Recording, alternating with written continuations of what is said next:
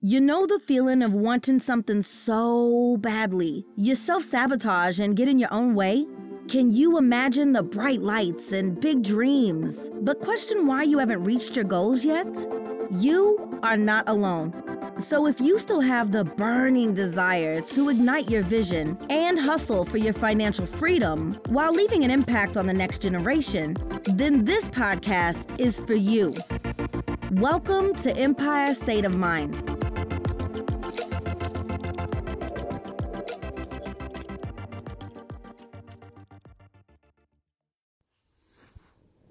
Hello. Hi, guys. Thanks, of course, for tuning in. The topic of discussion today is don't be good, my queen, be great. And, of course, as always, I got to hit you with a nice quote, a lyric from my guy, Jay-Z.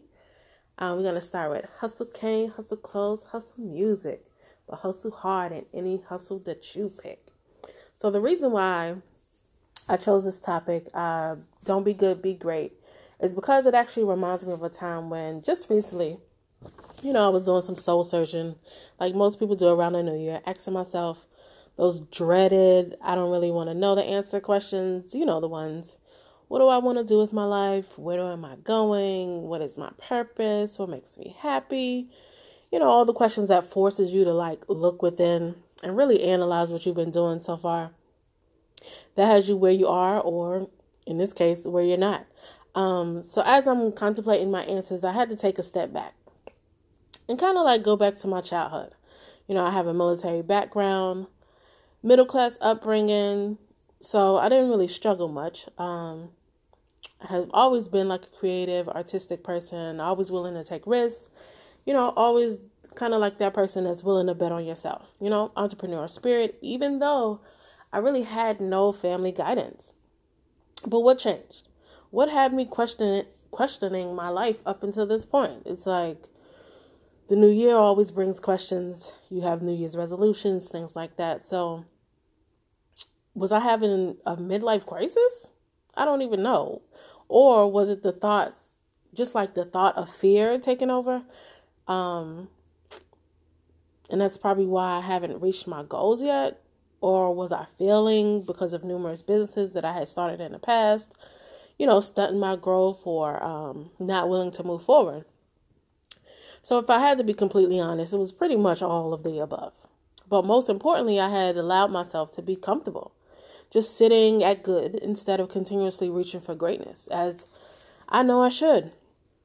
But because me being good, I was winning second place. And like Drake said, being number 2 is just like being the first to lose. And who wants to do that? So, of course, then I had to ask, what was I losing sitting at good? Just sitting there, just being stagnant. So, clearly my confidence was going low because I was stagnant. I was stuck in a spot where, what do I do? What do I say? What direction do I go? Things like that.